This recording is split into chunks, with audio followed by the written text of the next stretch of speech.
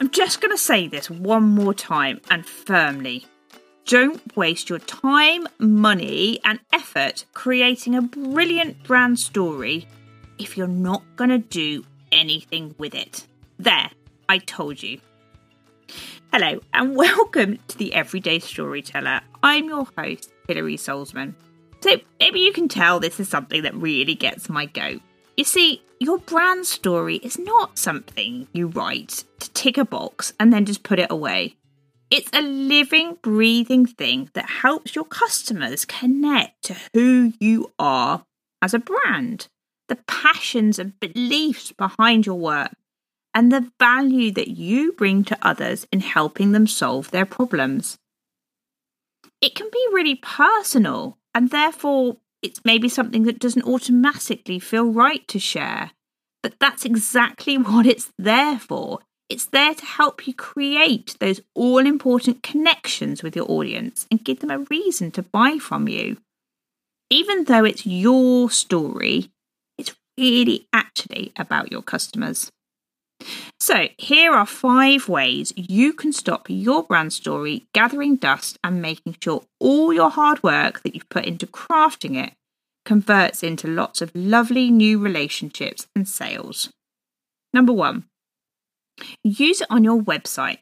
If you don't use your story to update your About Me page, you're missing a trick.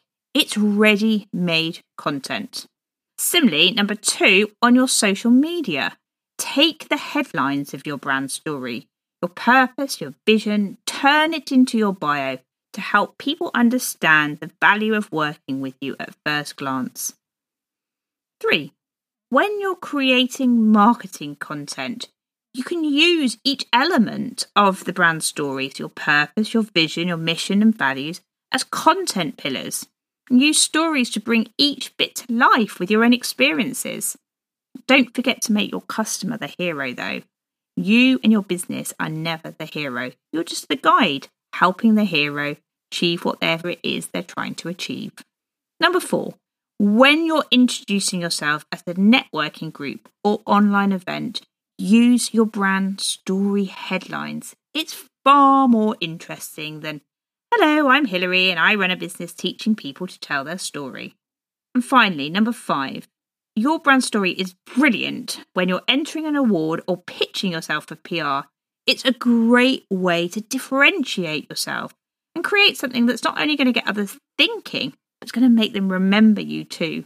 Side note, if you haven't yet started work on your brand story, or indeed you're not sure where or how to get started, check back for my brand story masterclass. At the end of January, I ran a week's worth of episodes, plus a bonus extended show dedicated to showing you how to define your story and where to use it. Thanks, as always, for listening.